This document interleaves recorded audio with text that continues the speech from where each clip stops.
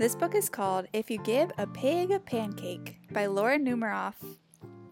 If you give a pig a pancake, she'll want some syrup to go with it. You'll give her some of your favorite maple syrup.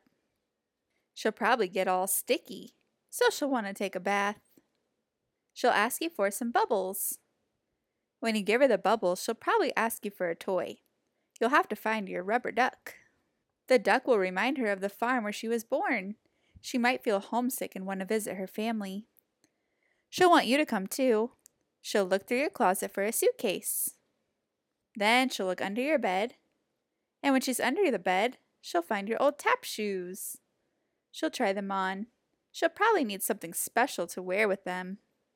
When she's all dressed, she'll ask for some music. You'll play your very best piano piece and she'll start dancing. Then she'll want you to take her picture. So you'll have to get your camera. When she sees the picture, she'll ask you to take more. Then she'll want to send one to each of her friends. You'll have to give her some envelopes and stamps and take her to the mailbox. On the way, she'll see the tree in your backyard. She'll want to build a tree house. So you'll have to get her some wood, a hammer, and some nails. When the tree house is finished, she'll want to decorate it. She'll ask for wallpaper and glue. When she hangs the wallpaper, she'll get all sticky.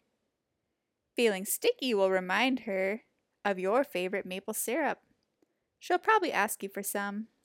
And chances are, if she asks you for some syrup, she'll want a pancake to go with it.